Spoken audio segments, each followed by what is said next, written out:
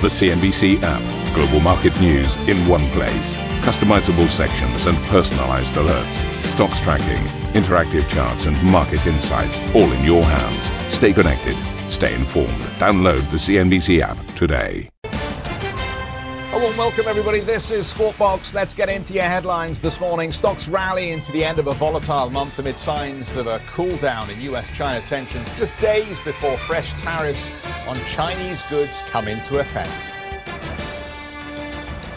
Former Italian Prime Minister and leader of the PD party, Matteo Renzi, tells me that he will not join the new government due to personal issues with Five Star, but reassures investors that Rome is open for business. I cannot stay in the government with the Five Star movement. I can vote the vote of confidence, I can support, I can block Salvini, and I can give a message to international investors, please invest in Italy.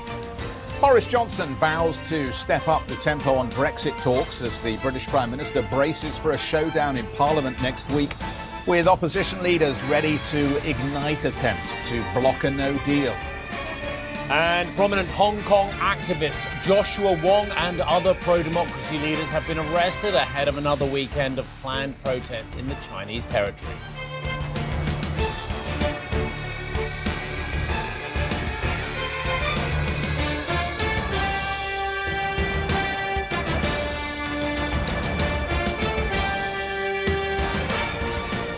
Got to love a chart, haven't you? I mean, the day chart, as you can see on my left-hand side. Good morning, by the way, everybody. Very rude of me not to say hello to you all, first of all. So look, here's yesterday's chart. Very positive stuff as well. The Nasdaq up 1.5%. The S&P and the Dow within a decimal of the same performance as well. Both up 1.26% if we take the mean as well. And yet the week today performance, again, as Jeff said, rally into the end of the month looking very strong. Up 2.9% the Dow, 2.7% the Nasdaq, 2.9% the Nasdaq, and the S&P up 2.7% as well. But month to date, 8 out of 11 sectors are down in negative territory. And yet the year to date, so depending on your time frame, you can make a very good argument about performance on either side of the ledger. Year to date, 10 out of 11 sectors are up. So month to date, 8 out of 11 down. Year to date, 10 out of 11 sectors are up. Only energy just scraping the barrel down 0.6% on the year to date. Technology, again, I'm sure you're all aware of this, is up around about 28%. The stocks moving to the upside yesterday, it was across the board, wasn't it, as we just mentioned, but it did include some very big exporting stocks that are looking towards the global trade story, looking towards the China trade story as well. So we saw Caterpillar 2.5% to the good, Deere & Co up by a similar margin, and Micron Technology 3.5% higher. Oh, looking at the treasuries as well. Inversions, is it different this time? Does it matter because of what the central banks are doing as well? Well, 1.5079% for the 10-year. For the 2-year, 1.526. So the yield on the 2-year, a decimal higher than the 10-year. And all the way out to the 30-year paper, you get a mighty 1.97% in terms of the yield. Right, let's have a look at the dollar crosses with the yuan as well. Yuan, of course, continuing to weaken, 7.15. The dollar-yuan pair, dollar-yen, 106.37. So what does I saw on the Japanese data? 27-year low on unemployment, and yet they're still struggling with the same conundrum that everyone else is how do you turn people who have got their jobs with solid salaries into people who have got their jobs with solid salaries that spend money? Therein lies the issue for the central bankers. Euro dollar trading 110, and cable. Well, I had a lovely day down at Westminster yesterday, encapsulated, I thought, by the fact that within 10 minutes or so I'd interviewed an arch Remainer from the Conservative Party and an arch Brexiteer from the Conservative Party, completely and utterly disagreeing with each other. And they weren't even on different sides of the benches, of course. Cable 121.83 amidst the Brexit furore. Let's have a look at the Asian indices very briefly before we get to my good chum Geoffrey Cutmore. They are up across the board. ASX 200 1.4% higher. And as I walk back, I'll just tell you what the opening calls are. There we go. Seen mildly higher. Just staggering my walk. 7,200 for the FTSE 100. Good morning. Which is very good morning to you. Which is fascinating, isn't it? Because we've had a bit of a round turn through the week. And as we've come back to the end of the week, we are back with the markets viewing the change in tone or shift in tone in that trade story as one of the catalysts to be higher to the end of the week here. The bulls have not yet been cowed, it seems to me. No. And as you were pointing out, and I think you've made a very good point there about the sectors across the year to date, ultimately the momentum is still with the market, regardless of the noise we continue to hear around gold, the yen, and of course out of all of those delicious Cassandra-like scenarios for recession in 2020. But look, I mean, even regardless of all of that stuff, the yield on the S&P has stayed extraordinarily stable throughout all of this, as indeed has the FTSE 100, as indeed it has on the European indices. You get a decent chunky yield above 2% across the board, nearly 5% in the case of the FTSE 100. When you've got yields on 2, 5, 10-year, etc., falling aggressively as people continue to buy sovereign paper still. Of course, the stock market, if it wobbles at all, looks stunningly attractive on a relative valuation. I know, as Andy Brough once said to us, I can't eat relative valuation. You can't buy cans of beans with relative valuation, but a lot of people do look at that as a measure of whether they carry on buying these stocks still, regardless of the trade worries. Haven't seen Andy for a while. It'd be nice to catch up with him, wouldn't it? Just to see how he's doing with his UK fund. Let's talk about the developments on the trade front. The US and China have signalled they will resume in-person trade negotiations in September.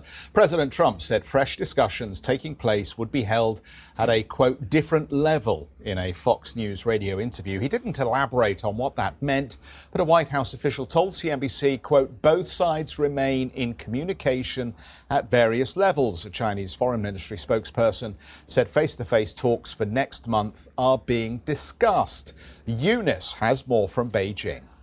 2 days until new tariffs kick in. On Sunday at midnight Eastern Standard Time, or noon here in Beijing, $125 billion worth of Chinese goods will be subject to a 15% U.S. tariff instead of a 10% one. And 1 minute later, China will impose tariffs on its first tranche of $75 billion of U.S. goods in a range of 5 to 10%. 1,717 items are on the list, including agricultural products like soybeans. China's urging the U.S. to call off the additional tariffs, saying the move would create favorable conditions so the two sides can make progress at the September talks. The Commerce Ministry hinted that Beijing might not retaliate against the newest tariffs. The Trump administration says senior officials are speaking over the phone, though no word on whether it would lift the taxes. The U.S. business community is calling for an end to the duties. The head of the U.S. Chamber wrote a piece in the Washington Post entitled, "Lift the Tariffs and Restart Trade Talks with China." The chief of the U.S.-China Business Council said his members are in China for the long term and are encouraging the two sides to get back to the negotiating table. Meanwhile, the Nikkei is reporting that authorities are putting more restrictions on the banks on converting the yuan into other currencies and on real estate developers' access to foreign currency bonds, possibly a sign the authorities here are getting nervous about capital flight with the weaker yuan. Eunice Yoon, CNBC Business News, Beijing. Thanos Vampakidis is with us, Global Head of G10 FX Strategy at Bank of America Merrill Lynch. Thanos, good morning to you. Steve and I were opining on the round trip we've had in the markets this week. We've come back to this point where risk on does seem to be back on in the driving seat. What does that mean for your world, where we are in FX? Well, a lot is driven by the headlines on trade policy. We started the week with a substantial escalation in trade tensions between the US and China, and now we're back to hoping that we'll go back to the negotiating table. Definitely this is also affecting FX. Yen has been supported during all this roller coaster because of demand for safe havens. The dollar, despite being overvalued, has also been supported. At the end of the day, tariffs lead to a currency appreciation. The other side of this story is that high beta currencies are weakening. Kiwi has weakened substantially, including because of weak data in New Zealand. Aussie has been under pressure. The euro also remains relatively weak. So it's a typical risk-on, risk-off move in FX markets, responding to the headlines and the latest developments on trade policy. And just to be clear, dollar wins both ways, right? Risk on, people want to own US assets, dollar goes up. Risk off, people buy the dollar because they think it's a safe haven still. That's actually true up to an extent. The dollar is overvalued, according to our estimates, by about 10%. And despite the fact that the Fed is cutting rates, the dollar actually remains supported, and I could say that the risks are still to the upside. But Thanos, good morning, my friend. How are you? Nice to see you. How can the dollar be overvalued by 10% when, do you want to get up the 10-year yield, ladies and gentlemen, on the German paper? When the US has got a yield of 1.5% for its 10-year paper, and the Germans are, look at that, what do we get for the German paper? Minus 0.7. So I'll take my 1.5 over your minus 0.7, despite my 10% wrong valuation. No, that's actually exactly the point. When we talk about valuation, it's more based on long-term indicators such as the current account I'll take balance. my US growth at 2% as of last night, as opposed to your contraction in the German economy. No, exactly. This is what it is. When you look at the data, when you look at trade differentials, you can fully justify the strength of the dollar. As long as the US is doing better than the rest of the world, and as long as high uncertainty remains, the dollar will remain overvalued. In order for the dollar... I'll take my growth in EPS on US corporations compared to yours on the Germans.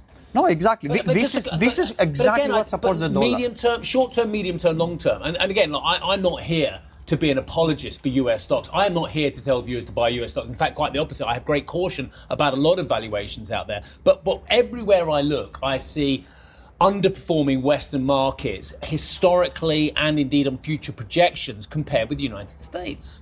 No, it's true. When we talk about valuation and equilibrium in exchange rate, you reach this point when both economies, the US and the rest of the world in this case, grow at potential. Now we're in a situation in which the US is growing above potential and the rest of the world is growing below potential.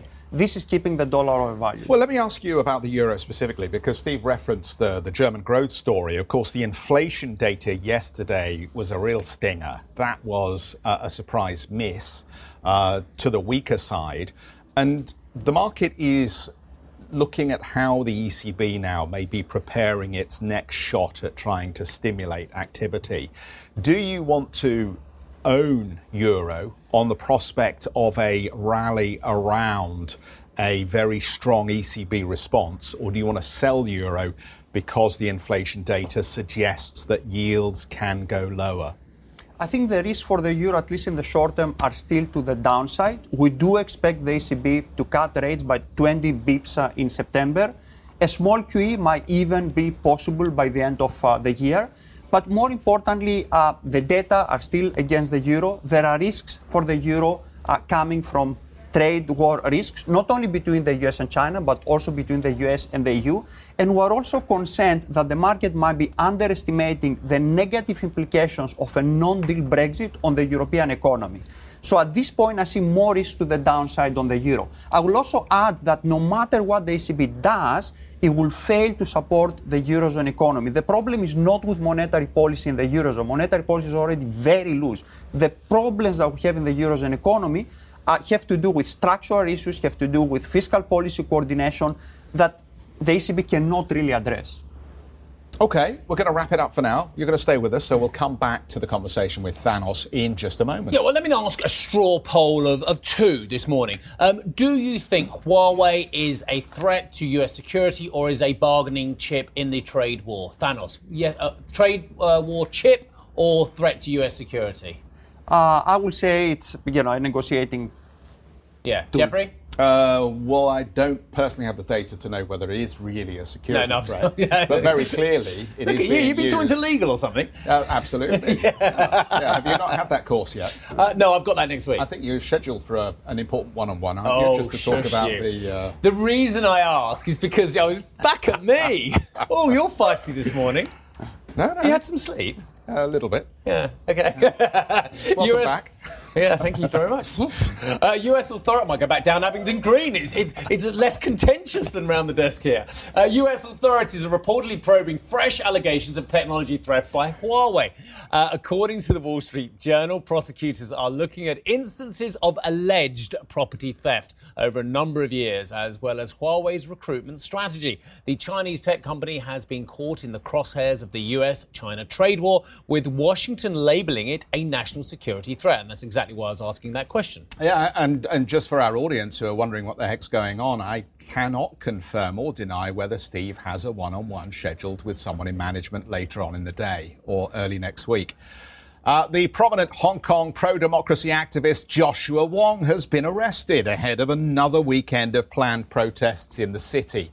Wong's pro-democracy party, Demosisto, says he was, quote, suddenly pushed into a private car and escorted to police headquarters. Two other prominent campaigners were also arrested on Friday, adding to the almost 900 people that have been detained since protests broke out in mid-June against China's rule over Hong Kong. Wong became the face of the Hong Kong umbrella protests in 2014.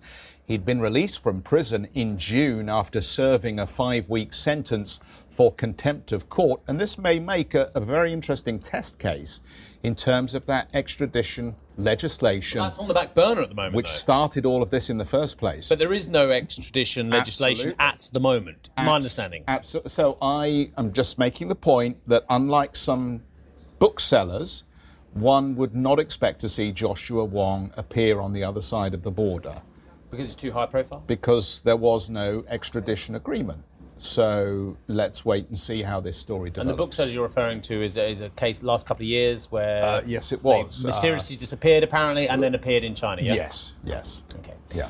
Let us tell you what's coming. We've got a terrific interview coming up on this show, actually. I was watching the same interview on Capcom. Back to the grind for Italy's Prime Minister, who's trying to string together a new government. But will it last? We are live from Rome with an absolutely key player that Jumana has interviewed. That's coming up next. Plus, did you know we're podcasting furiously?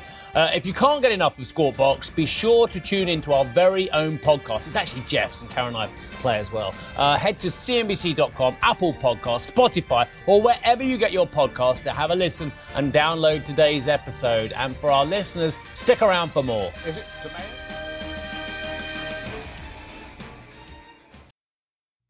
A CNBC signature event.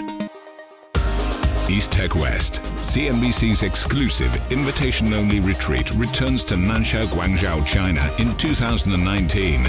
We explore all things tech, from artificial intelligence to 5G. Join the world's most prolific investors, inventors, and entrepreneurs as they share their stories and celebrate innovation. Visit easttechwest.com for an application to attend.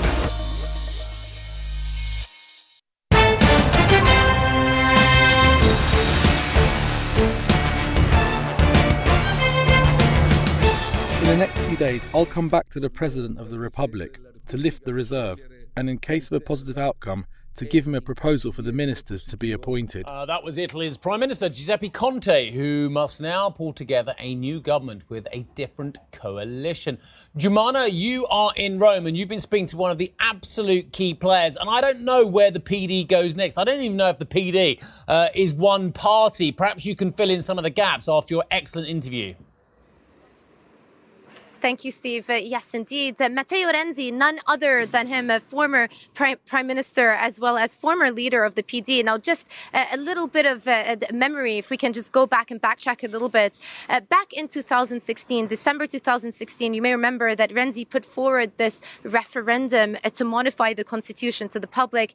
He was crushed. It was a resounding defeat. 60% voted against it, after which he had to step down from his prime ministerial duties, and Paolo Gentiloni took on. Fast forward 1 year later, we had the Italian general election, which also saw a very big defeat for the PD party, where they only obtained about 18% of the overall vote. So the last couple of years have been very tricky in the context of this center-left, very established PD party, lots of different faces. And as we know, and as we've been discussing, there's been a lot of turnover in government, also at leadership at the top. And so the PD party elected a new leader just a few months ago, Nicola Zingaretti, and formally he is the person who is representing that party. But something changed last week when Matteo Renzi, who obviously is still very influential within the party, said, look, now is probably the time for us to try to get back into government, put aside our differences with Five Star, and think about entering into dialogue with them with the possibility of getting back into government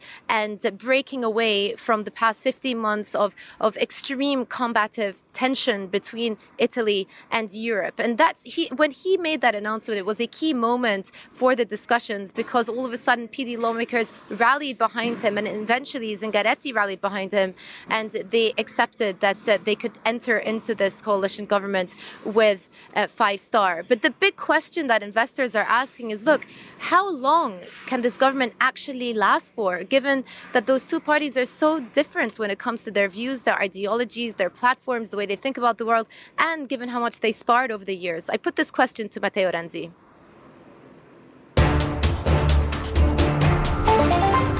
I'm sure this parliament will arrive to 2023.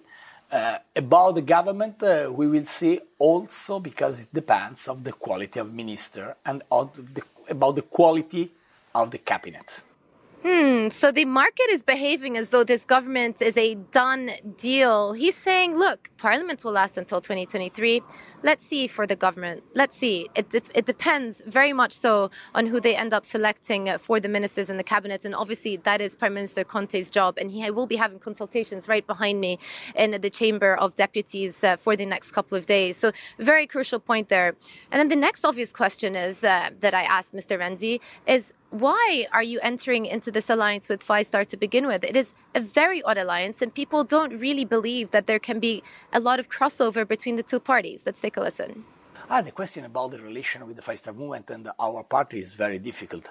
Please let me be very frank with you, also in the personal level, because I received a lot of attacks from Five Star Movement.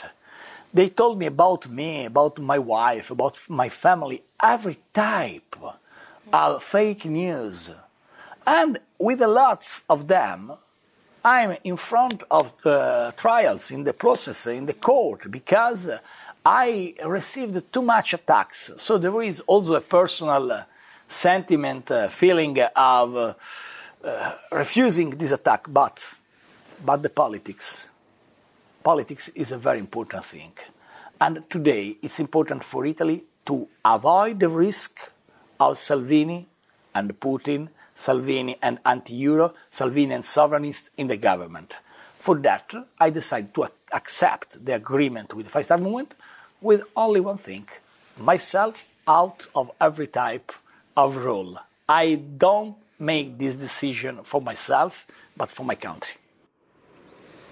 So it's not really the warmest endorsement of this potential government with Five Star coming from Mr. Renzi. He said that they've personally attacked him a lot in the past. So there's no love lost between the two of them. But putting aside his personal feelings, politics are more important. The number one motivation is to simply, quote, stop Salvini, which raises a lot of questions about really how long this future coalition government can last for. And to rephrase what Mr. Salvini said yesterday, if the only glue that unites them is a joint hatred of Mr. Salvini, what can they offer to the Italian public? Questions that certainly investors and the public will want answered soon.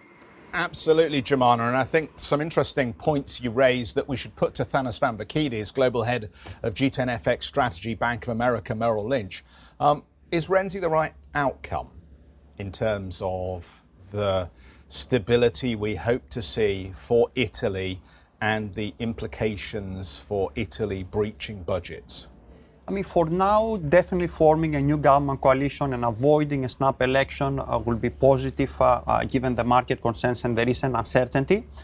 So this seems to be moving in the right direction. However, substantial challenges remain. As you pointed out, the 2020 budget is going to be very difficult to address the fact that the fiscal situation in Italy is off track. Beyond that, it's not clear for how long such a new coalition government will last. We may have another election next year. And the long-term problems remain. Italy has a very high debt level, and Italy is an economy that cannot grow. Growth will be 0% this year, despite a very weak euro, historically very low borrowing cost, and a loose monetary and fiscal policy. Thanos, you told us not 15 minutes ago that currencies, and I presume the euro is in there, are undervalued against the US dollar because they are performing below potential and the dollar and US assets are performing above potential. Given what you've just said, potentially the euro is not low enough. Given the third largest economy, certainly with the biggest debt market as well, a couple of trillion euros plus, is underperforming and is set to continue to underperform. So where's the growth out of Europe going to come from? No, that's a good question. Actually, as long as the decoupling of the US and the Eurozone continues, the risks for the Euro are to the downside. If we look in the Eurozone, growth has been weak to a large extent because growth has been weak in Italy and in Germany, which actually raises questions. Should the ECB ease policies to support Italy and Germany? These economies have their own problems. Italy specifically has been growing by close to 0% for the last 30 years, regardless of the level of the euro, regardless of growth in the rest of the Eurozone and the global economy. There are structural rigidities that they need to address, and they fail to implement reforms. Germany is another case where they have a completely unsustainable export-driven growth model that has to change, and a fiscal policy that is too tight while they don't have a debt problems. So it is better for these economies to address directly their problems rather than the ECB keep easing policies. Thank you for listening to Squawk Box Europe Express. For more market-moving news, you can head to cnbc.com. Or join us again on the show with Jeff Cutmore, Steve Sedgwick and Karen Cho, weekdays on CNBC.